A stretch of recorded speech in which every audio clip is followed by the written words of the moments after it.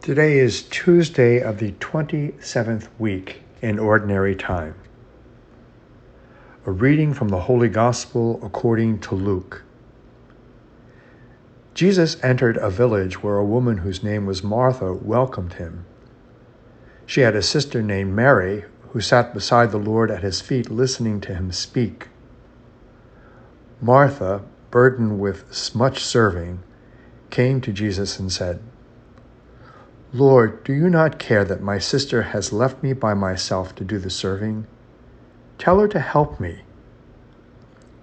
The Lord said to her in reply, "Martha, Martha, you are anxious and worried about many things. There is need of only one thing. Mary has chosen the better part, and it will not be taken from her." The Gospel of the Lord. Praise be to you, Lord Jesus Christ. You and I are very familiar with this story of Martha and Mary.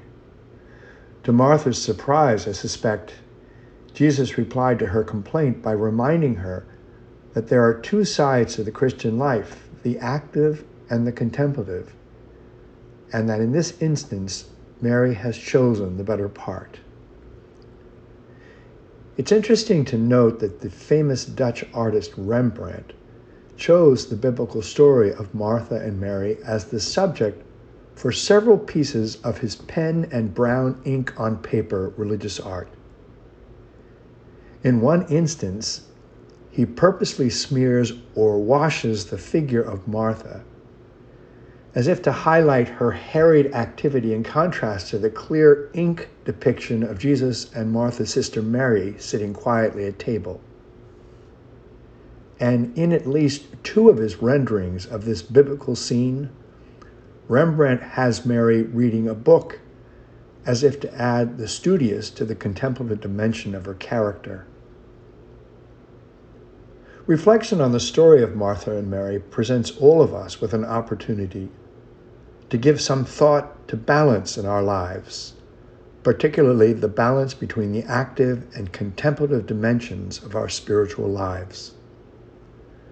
Prayer is important, not just liturgical prayer or prayer of petition, but the quiet prayer of contemplation.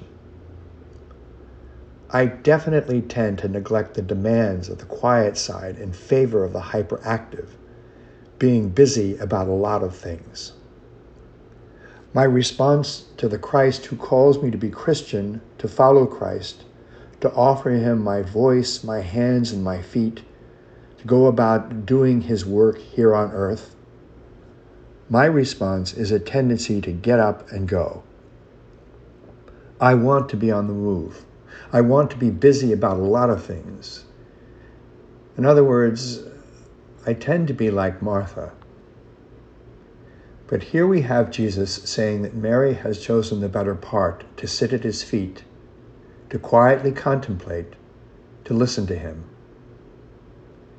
And if Rembrandt is to be believed, Jesus expects us to read a book or two to get the mind engaged. The trouble with the world, someone once remarked, is that most of the active people never think, and most of the thinkers never act. We need both thought and action in all areas of life. And it is to the point of this gospel story, which raises our consideration today, to say that each of us should have a proper balance of action and contemplation in his or her personal Christian life. I've always been fond of this reflection attributed to Saint Teresa of Avila. Christ has no body on earth but yours, no hands on earth but your hands, no feet on earth but yours. The question for all of us is, what are we doing practically and apostolically with our eyes, hands, feet, and our minds as well? What are we doing to train our hearts, hands, minds, and eyes to be available to and useful to Christ, to serve his purposes in his world and our community today? What would Christ have us do today with our hands and minds? We'll never know unless we quiet down, go apart, and listen to God who holds us in his hand, the God who calls us to serve one another, the God who depends, however mysteriously, on us to get to work for him in this world. If you lean toward action, don't neglect contemplation. If you prefer solitude, don't remain disengaged from life. Work, by God's grace, for balance in your life. Let both Martha and Mary come alive in you for the glory of God and for the good of the community. I'm Father Philip Dabney, a Redemptorist stationed here in Washington, D.C.